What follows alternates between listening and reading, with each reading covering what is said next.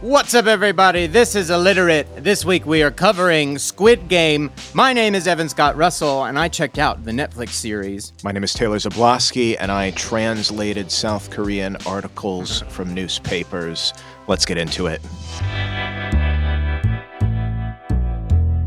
You're probably asking yourself, why are we covering this now in March 2022 when everybody was talking about this in September and October last year? Well, this was certainly on the board. It's not like we missed it when it was such a hot commodity back in October. But we were looking at it from a couple different angles. Taylor, what did you think? What was your side of it there? I try to go past the internet hype and being like, well, this could have exploded and then disappeared in a week or two. It kind of did that, but what brought it back was the awards season. Because I wanted to see, Right. I was erring on the side of, this is probably going to come back around award season time, and it'll be a really opportune time to cover it. And so, voila, here we are, March 2022. Squid Games just won pretty big at the SAG Awards, Best Female and Best Male actor in a drama series. And also for outstanding performance by a stunt ensemble, which is pretty incredible. That's, we would be remiss to not include that. But pretty wild that the both the male and female actors, I'm going to attempt the names here, please bear with me, but Lee Jung-jae and Jung Ho-yeon both won for their outstanding performances as the leads here. And, why not? Why not go ahead and just cover it? That's a pretty big accomplishment. Right. And there could be more on the way, but that's why we're doing it this week, folks. And really the ultimate reason we're covering it is Netflix's most watched series. It has to be. It has to be talked about. Yeah. It's the biggest thing they've ever done. Can you believe it? It was the top viewed program in 94 countries. Wow. Also, that's really what puts it over. And then, for context, 142 million households during the first 4 weeks of launch. So it was 7 times more popular than the most watched Game of Thrones episode. Wow. Which Game of Thrones, you couldn't get people to shut up about. I know. It was ubiquitous. Yeah. Wow. So then the curiosity starts. Who in the world made this and why? Right. What have they done? How can you, the biggest thing on Netflix. Who the heck is this? The script didn't just plop down on Netflix's desk and they went, incredible, let's go. Where has this been? There's a story here, and I'm excited to peel back that onion. So again, apologies for the Western pronunciation of the Korean names, but as Evan said, I'll do my best as well. The creator, writer, director, Wang Dong-yuk, is all episodes written and directed for this. Wow. And it was based on his economic struggles in life in 2008, 2009. So he had done one movie. He had actually gone to school at USC in California for a time and gone back. He had made his feature debut in 2007. And then he was trying to get another thing done. His mother and grandmother all had to take out loans to stay afloat in the 2008 debt crisis in South Korea. Oh my gosh, yeah. And spent his free time in manga and manhwa, which is the South Korean version of that, cafes, reading manga, which go back to our My Hero Academia, if you want to learn all about that culture, because it's cafes. It's like, that's what it's designed for, is you pay per hour and you sit there and you read, almost like a library, essentially. But they got ping pong tables and snacks and all kinds of stuff. But that's what he's doing when he doesn't have a job. So he is sitting there reading these survival manga. Battle Royale is one. Gambling Apocalypse is another, about this guy that gets in too much debt and goes on this cruise ship that's built for you play to try and gamble. And if not, you die if you don't win. And so he's seeing himself. It's a trope in this type of story, the survival manga, seeing himself in this situation. And he's like, I would join a survival game to win money. Totally. So why do I feel pressured to put my life on the line for cash? And so he has this idea, writes it as a feature-length screenplay in 2008, and he's trying to sell it to various Korean productions, get actors on board. It's too grotesque and unrealistic to everyone else, and so it gets put aside. And then the misconception, which he even states in some interviews, so I'm glad we're discussing it, is because nothing happened, and then just in 2019, he makes this. But that's our American moronicism of being like, nothing else is happening in the rest of the world, and he just appeared out of nowhere. Right. So this just gets put to the side, but then he's like one of the most prolific South Korean directors of all time. So then he's in the film industry for the next 10 years. The next film that he comes out with is in 2011, and it's a crime drama called Silenced. And this extends beyond the scope of even the film industry. So it was based on a true account of this sexual abuse that was going on in this school for the deaf. And there was an expose about it in the early 2000s, and then a book came out and he made this film based on that. And there was huge public outcry because it was like, why didn't we know about this? Why are these people still culpable? You know, like what's going on? And so there was actually revising of the laws, and it's called the Dogani Law, which is the Korean name of the film Silenced, that then revised the statute of limitations on sex crimes against minors and the disabled. Oh my gosh. His film changed public policy. Yeah, really breaking ground here. Yeah. Yeah. So not nothing. And this film is on Netflix, went on Netflix in 2019. It's not like it's a narrative. It's not a documentary. No, yeah. It's a feature, I'm like, that's wild. Because I'm like, and that's kind of the popular modern thing is a documentary, you know, like Making a Murderer. Like, oh man, the justice system, we have to address. But this is actually just the story itself, the narrative itself. It was so affecting that it brought that much attention. To the because it was kind of like a forgotten thing that had been going on for decades since the 60s in this school. And the next film, complete change around, Miss Granny, was in 2014. And this is a lighthearted comedy. A woman in her 70s gets transformed back into her 20-year-old body again. Whoa. That one did pretty well. Okay. And the other one that garnered him a ton of awards was a historical drama called The Fortress, which came out in 2017. And this is set during the Second Manchu invasion of Korea in 1636. Whoa. Okay, and all of these, he is the writer-director on. So he is a prime time, big deal feature film director. Yeah. That's 2017. He's, it's not like he's just gone destitute. Right. I just wanted to make that clear. It's like he's big time.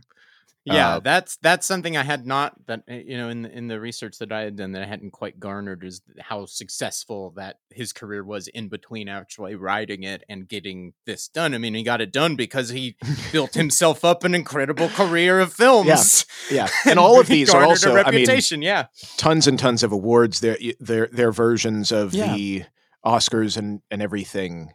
He's nominated and winning. So, oh my God, yeah. This then right now is lining up, because Ted Sarandos said in 2018, he's the head of Netflix, the exciting thing for me would be if the next Stranger Things came from outside of America. Mm-hmm. He had, and we'll get into K-dramas, but they had gone up viewing wise in the US on Netflix 200% in the previous 2 years. And they were branching out, had invested hundreds of millions of dollars in South Korea, and they had a temporary leased office space in Seoul, not even officially, set up. And this is when Wang brings the script to them, because he's sensing also, this is maybe how this can get made.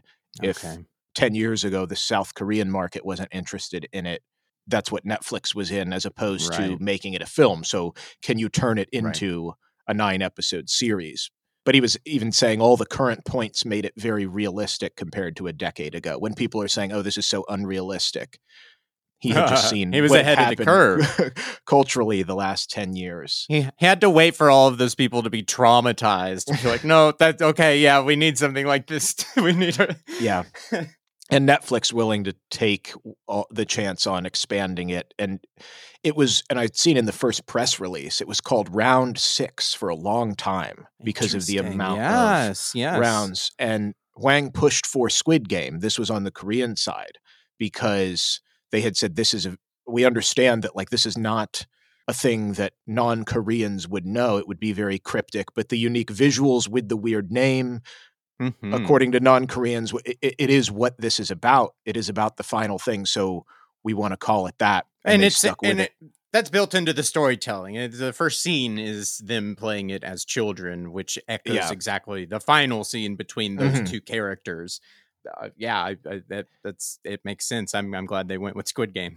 And because as somebody, when I had first heard about it, I'm like, Squid Game, what the heck is a Squid Game? Like, you wanted to know what it's about.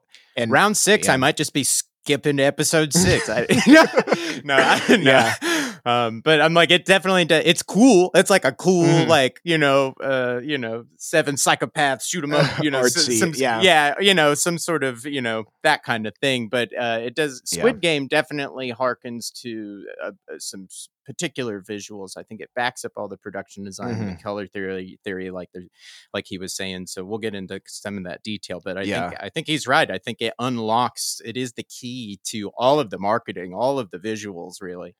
Yeah. And so his thing, he was confident in it. He's like, this thing is good. This is interesting. I've been ruminating on it for a while. Now I'm able to expand it. But his goal was to just have it be the most watched show in the US for one day.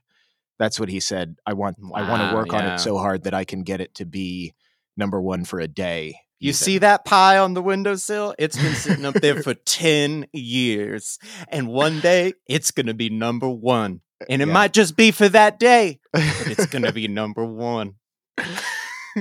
Boy, was Little did he know that pie would be number 1 of all time.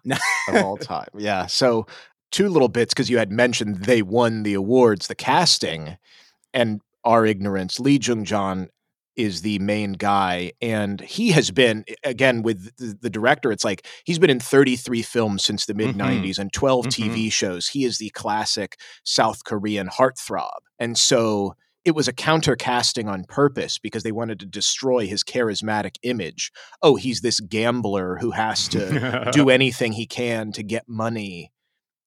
But he brings it such a charm. He really, really works. I remember at the time there was a big to-do about the dub.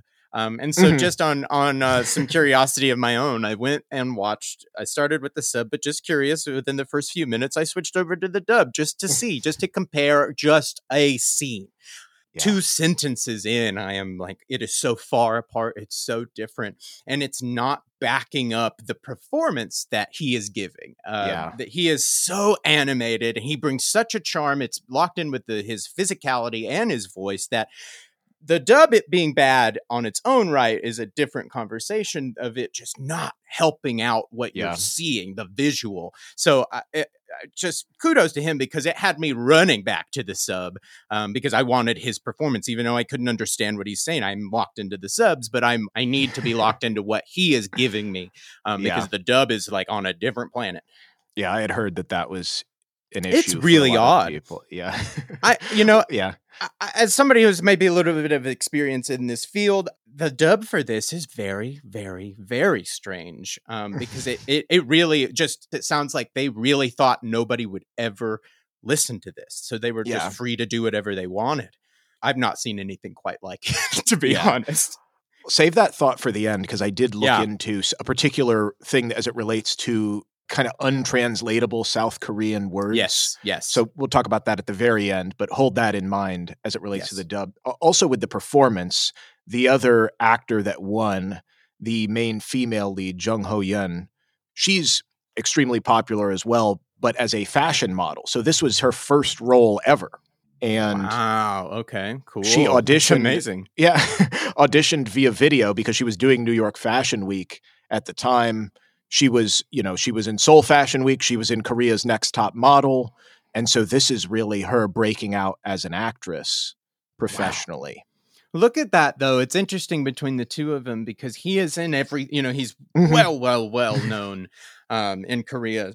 And so he's building a gilded career underneath him. And so the second that he gets this type of spotlight on him in an international sense, look at what's coming his way. That's pretty impressive. And it's just interesting to compare the two of them because she is just brand new on the scene, stepped into that spotlight, and she is thrust into it all the same way. So it's pretty interesting to say that you can go about, breaking into the industry any way in Mhm. between those two things. You can have a really studied career that's backing you up, and the second you hit that spotlight, you are ready. Or you Mhm. get lucky and you're ready, and the spotlight hits you all the same, and that's just the game, I guess. It's just very interesting to look at the two backgrounds of both of them.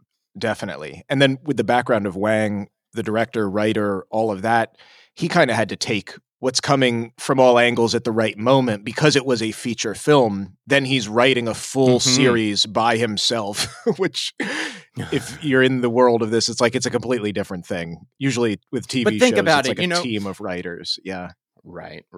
But also with the task in front of you at this point, you've had this in a tangible form for over a decade or around a decade. And it's been cooking in your brain. It's been on the windowsill, like we said. And events transpire in that decade that only back up everything you were talking about or expand or lead you to new interesting thoughts. So it is daunting to, okay, now I got to take what was 120 pages and expand it well over, 6 episodes or so. But at the same time, so much has happened and it's been cooking and simmering for so long. And you've been borne out so right since you actually got this together in its first form. That's a kind of a really interesting mission to be on. Daunting, but also a lot of thread to pull on. One of the daunting things that he was saying coming back to it, he said it's a story about losers, not in the sense of idiots, but just people that continue to lose and the winners continue to win.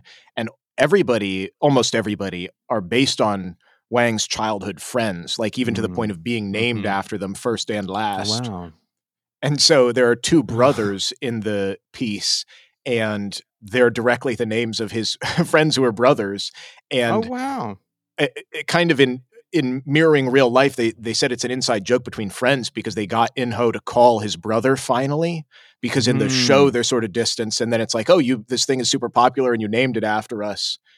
And so in real life, he got his friends who were brothers to oh my gosh, to that's reconcile. amazing. Oh my gosh. But it's like it took this becoming the biggest thing in the world for you to call your brother and reconnect. But also you have to see yourselves fictionalized in the most popular piece of content this year. Yeah. But, yeah. But he was saying also in terms of the memories and writing it a long time ago, it was like he went after going back to it to adjust it, a lot of the trying to get the investment and it not working and this tumultuous time in his life for his whole family, coming back to it years later. Like he said, he had a girlfriend at the time that he was not as attentive to as he should have been. And she broke up with him during this time he was writing it. So it's like all that is also coming back 10 years later as he's... A lot of threads to pull on. I think it just simmered and cooked like a slow cooker. He just put, oh man. Sometimes it's it's such a happy accident that he got the no on this one at the beginning and it let all of this develop in his life. Well, he went and did an incredible career in the meantime. All of this only added and cooked this thing to present it in the form that we got it, which is fully formed. Yeah. And then with the expanding of it, I had seen in some interviews that were a little harder to find, but just expanding on what changed from, obviously he had to add it, but he was saying it really gave him, because with 120-minute screenplay, it's really just about the games and explaining them and putting them through their paces. But with you this, get 5 minutes a game, a minute of setup, like that. Oh, wow, the page counts already, and we don't even have any character development. So with this, he said it really was about expanding on the characters, why they're there, what they want, who they're with. So Jun-ho, the policeman looking for his brother, wasn't in the original at all, for example. Really? That's such a gripping part of this, because I love the turn at the end. It's so great because you're drawn in thinking, oh no, his brother has been, part of, the turn on that is so incredible. Yeah. Oh wow! So that was be out of it. That's a beautiful part. That's a beautiful dynamic to this thing that makes it feel totally rounded out, fully formed. That without it, I would be missing that. And even beyond the characters, the thematics added. So the voting to leave and just go away and return back home, that process of the game was not there, like that you could vote and then just go back. So because it was adding onto the thematics of speaking to what he sees with formal democratic processes and the idea of elections, where it's like you vote and then it doesn't really make your life that much better even if you did change, go back. So the metaphor you had said off mic, it's like so strong because it's so simple. The capitalism metaphors and the simplicity of the games was what the Marbles game was a different game. The divisive techniques at play that are so obvious at play. I mean, I struggle to reach for a comparable that actually uses its thematics through production design, through wardrobe and costume, through all of these elements to really convey a societal problem, because it's really drawing down on the game of society, because you're even drawn into this thinking that the Red Guards have power when they are actually just as much a player as the green blue jumpsuit people. They're all part of it, and it's all divisive techniques to divide these two sides. The green and red is such an important part of this thing that interlocks through the entire thing. It's playing on your perception of power dynamics. Green and red, there's a reason that Freddy Krueger is in a green and red sweater. Those two colors put next to each other, literally, it makes your eye vibrate. Your eye cannot process those two colors matched up next to each other. It's actually visually hard for us to process. It's not a mistake that these two things are diametrically opposite on the color wheel, basically. It's not a mistake the emotional impact these colors have when you put them next to each other and present them.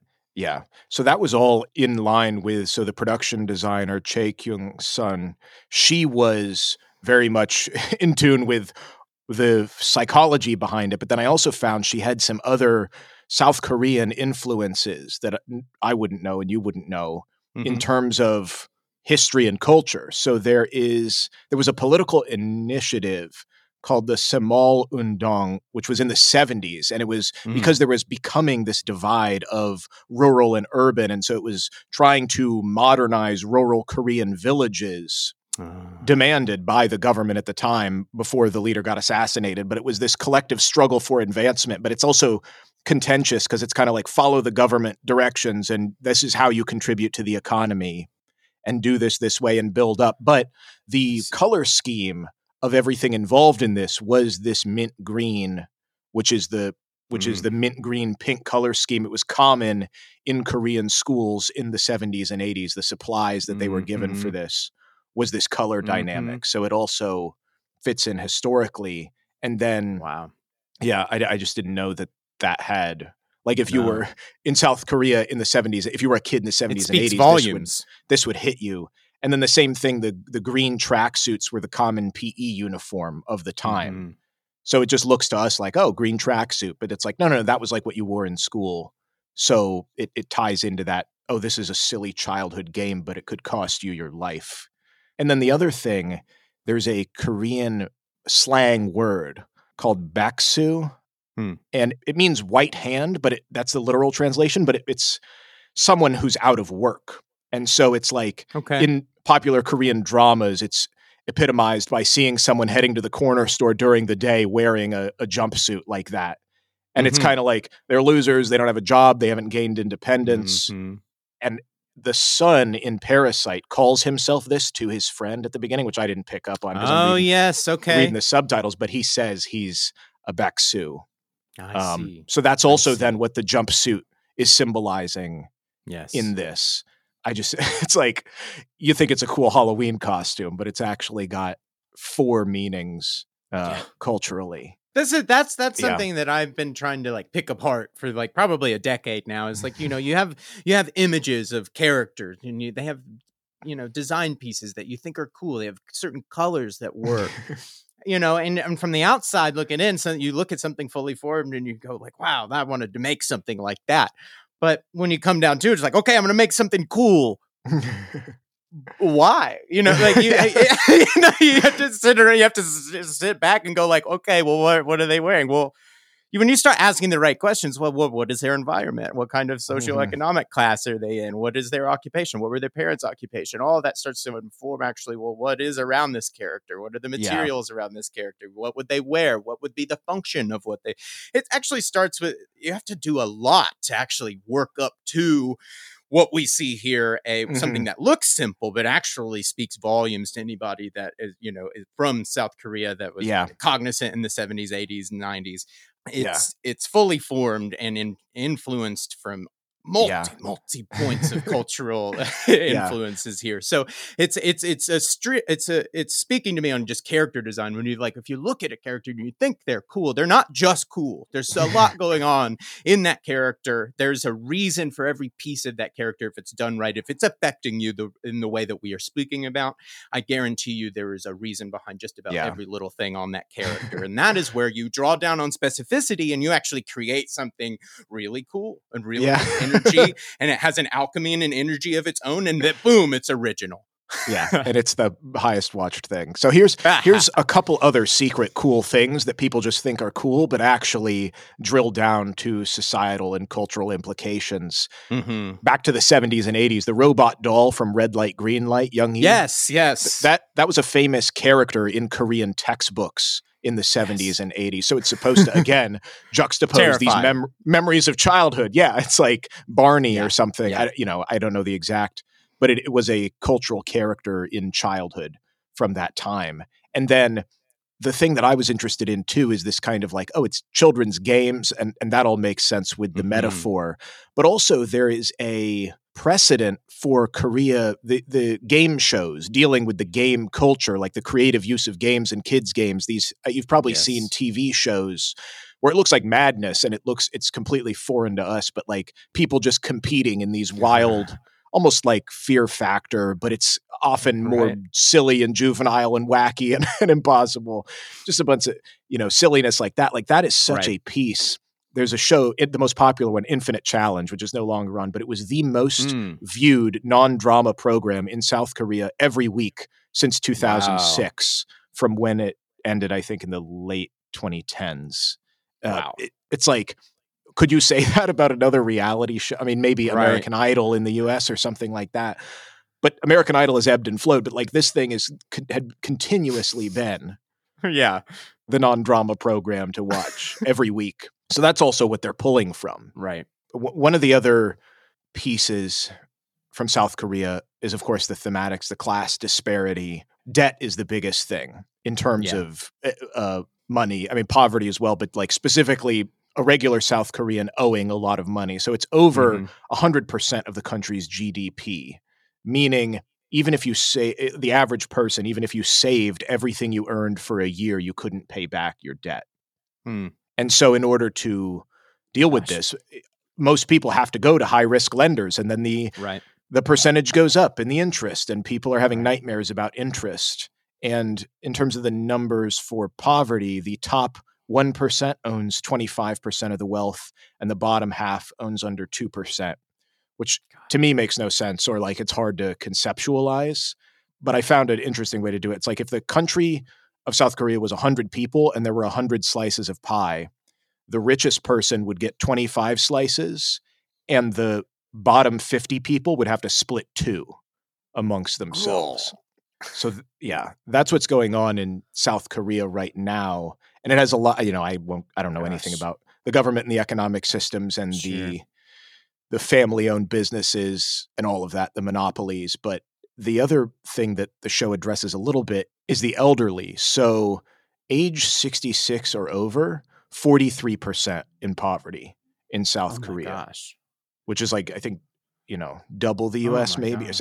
It's crazy that all of that Wang is pulling to make sense of this story. Well, and so that's a lot of what our shows. We don't have any contact with most of the topics that we go into. So while it's obviously pulling from where it's coming from, its cultural influence in South Korea, but I think what has made it, just so, what has let it break through on an international level like this is that it is universal. The scheme, the game that it is depicting is the game of society, and I think a lot of people around the world have recognized the game at hand here about how these divisive techniques and the illusion of powers weigh us all down, while a few of the elites benefit over all of it. I think it's a universal theme that a lot of people we're tapping into, and I've never seen that quite depicted in such a overt way that's intrinsically woven the way only a movie and TV and good cinema can. Yeah, because it has to be good first of all, and that's like what gets it drawn on. But I had looked at like the marketing of this, and there was nothing. I mean, there was a big push in Korea and other Asian countries, but like there was a localized trailer in the U.S. and that was it. Advanced screeners for reviews, you had to request them before. Like they didn't just send. They were not. It was I had mostly never word of mouth. heard of it before. I looked over and my wife was watching the first episode on the flight to Cancun for a honeymoon. Like she just had, it was suddenly in my life. And then I look online and everyone's talking about it. And I'm like, how did you even know about it? It just like appeared. Yeah, it was good and it resonated with people. And then the word of mouth and social media, YouTube. I mean, people emulating the game. Like there was so much that was sticky in terms of the memeability of the content, from the costumes to the games themselves. It could all be easily duplicated and replicated, and that's fodder for the internet. So like 17 billion views of YouTube related content in the first 8 weeks, which superseded again our comparable is Game of Thrones, and it beat out Game of Thrones in terms of like related content and hot takes and everything online. Oh my gosh. And Game of Thrones took 10 years to amass 17 billion views worth of content. Yeah. Like it was only by the last season that I felt pressured to give it another chance, which I didn't, but it took that long for me to feel like, okay. People are still talking about this, but just within 8 weeks, there was enough YouTube content to supersede Game of Thrones. Yeah. Wow. Yeah. So with all of that popularity, the one thing that Netflix did do right, sort of, was their huge localization efforts ahead of time. So it was dubbed in 34 different languages, which is no easy feat, and then subtitled in 37. So it was accessible to everyone all over the place, which helped it. But then this is sort of where we didn't care and then now care, is like, what is the fallout of this being popular? What were some of the things that immediately jumped in and then had effects further down the line? My take, when I saw it, I was like, Netflix must have thought of this, and I guess they didn't, but like it was right before Halloween. So it's like people are looking for easy, cheap costumes that are culturally relevant and popular. And it's like, what is easier than a jumpsuit or a red hoodie? Like it was so grabbable. On that Halloween conspiracy. Dude, apparently it didn't work. It wasn't true, but I was like, they had to have known, because it's like, why release it late September? It seems like it makes no sense, but I guess that wasn't the case. But it did really explode. Like Vans slip-on shoes, that the sales for October spiked. No, dude, this is 7,800%. I was like, how do they have the product to fill that demand? Golly, they emptied and of course, warehouses. Yeah. Ironically, it's about the perils of capitalism, and everybody's like, I need Vans shoes. Buy. Yeah. And then the food, the Dalgona candy, the honeycomb candy that they have to poke out, that increased in sales even within South Korea, because it was popular in the 60s post-war, because American soldiers were handing out American candy, and then South Koreans were creating their own cheaper alternative.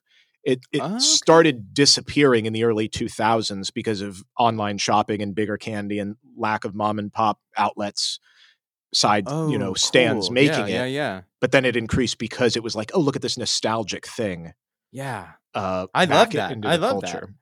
I mean, again, just harkening back to like what we see, what we're, we almost do some replacement where we almost like, maybe it's a stroopwafel, or what I mean? It's like, but if you're from South Korea, you recognize that, and it speaks volumes as to what it's saying about the nostalgia there, how it's supposed to affect you exactly. Yeah. The last thing in terms of the fallout, which is coming up very soon, the 2022 South Korean presidential election.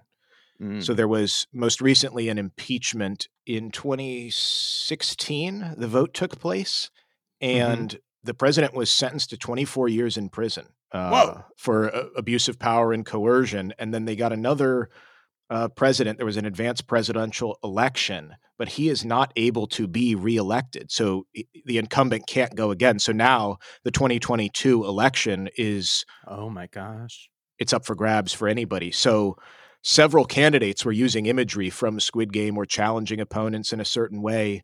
Oh no. The election, so I just looked at it. The election is actually next week. It's on March 9th, if you're listening to this in real time. This show coming out in September of 21 and the election is in March of 22 does wreak huge implications on what happens in South Korea. Oh my gosh. Yeah, for an open election. And all over the world. I mean, I mean, I'm pretty struck at that underneath it all. The characters, if they all decided to stop the game, they could all win. And there's this underlying pressure to that if the more people you knock out of the game, it increases the pot. You don't have to divide the pot so many ways. But at the same time, if everybody decides to stop, everybody wins. And that's the kind of the thing that everybody's missing. All of the people that mess up along the way, they try to screw over the people around them. They stab people in the back around them. They withhold the vital piece of information that they think is actually a smart strategical play. But if they really thought about it, it actually puts them at a disadvantage. This is all allegory for how we operate in the game of society and how we are stronger together. We are stronger when we actually talk and share information instead of trying to beat each other out and box each other out to get to the top, to get that payout. I've never seen something that just had all of its functions, all of its departments working at this quality, at this level, to really depict something that is beyond words. It's pretty impressive. So then with all of that hopeful, we can all do this together. Like I feel like the ending, from what I understand, is a little bit more conflicted. Or I know like LeBron James said he didn't like the ending or something. It was a big deal when it came out. I had a misconception about the entire series. I was under the impression that the games were the entire series, basically, and that's not quite true. It has quite a bit of an epilogue at the end, which I actually found to be really engaging. I thought this was going to end in the game, but this actually jumps a year after the main character is victorious. He wins, but then it jumps a year and his life isn't different. He is not gone anywhere. He's just as unhappy getting everything that he wanted. And it comes down to this choice he has to make. This is where the entire thing ends, is that he either can get on this plane and go to Los Angeles and visit his daughter. Right. Or he has just been made aware that the games are still happening. They're not stopped. And there is he realizes immediately that there's not anybody else that can put a stop to this. If not him, then who? So he has to make a decision. Is he going to go to Los Angeles, or is he going to stay and put an end to all of this?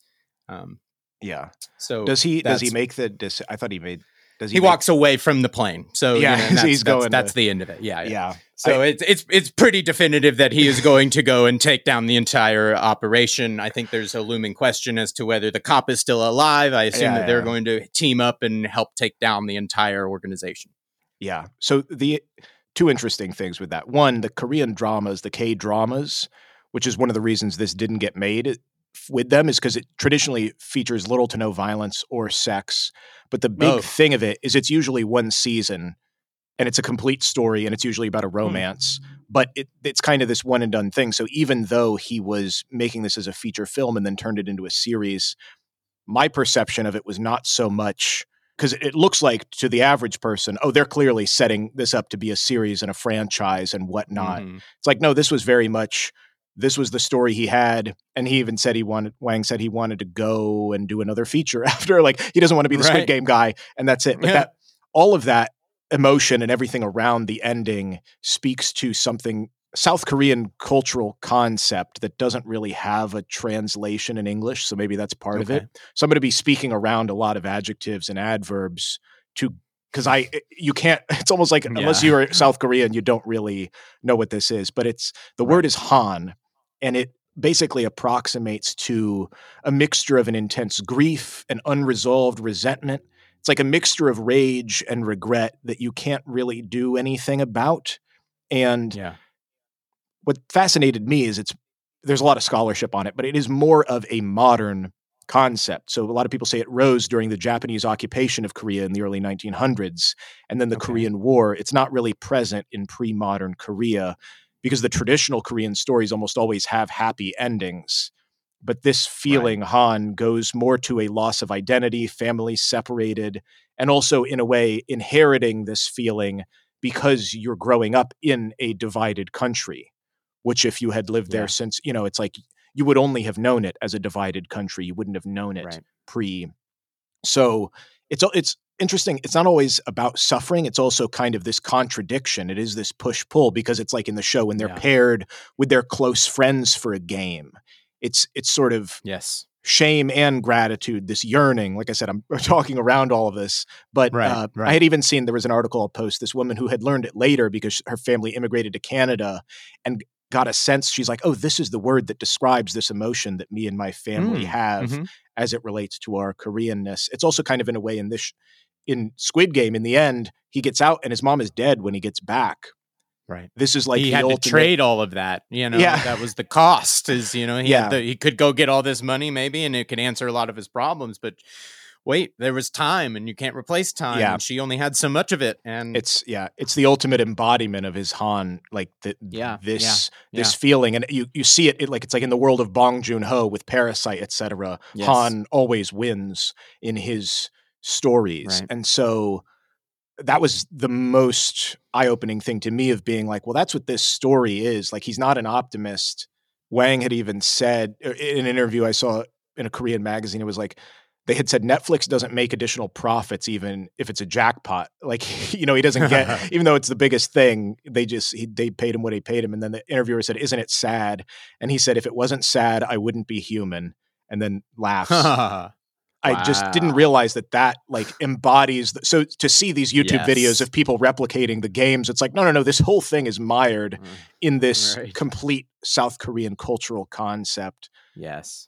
And that was total news to me that really is maybe even what resonates with some people, like you said, in terms of the global acceptance of this. It's like, absolutely, this is purely a South Korean concept, but maybe we each have pieces of it in our lives. We can learn from it. It speaks true to each of us. Yeah, absolutely. Yeah. Well, look at that. We did it. We finally did it. Seriously, it's been on our desk basically for months. And so I'm sitting on the other side of it going, wow. I mean, this is one of the most impressive visual depictions of like a societal construct ever committed to the medium. So when I hear about the specificity here, that's what unlocks it. To be universal. It's drawing down on the specifics here that makes people be able to connect with it. That's absolutely incredible. Go check out our Parasite episode. We definitely we talk a bit more about these types of things. Also, we mentioned the My Hero Academia episode if you want to learn more about manga and that whole thing. So we've touched on a couple things that are around this, but this is definitely quite a centered look at what's going on in Korea and how it can actually speak to what's going on in all of our lives. Thank you guys for sticking with us. This has been great. Thank you, Taylor. Incredible work. Thank you. Reach out to us at Illiterate Pod on Instagram. Let us know what you are watching. Everything comes from something, so why are we seeing it now? And then please give us a rating. We've gotten some. We're very excited about that wherever you listen to podcasts. And tell a friend if there's an episode that you love. And we will catch you, as always, next week.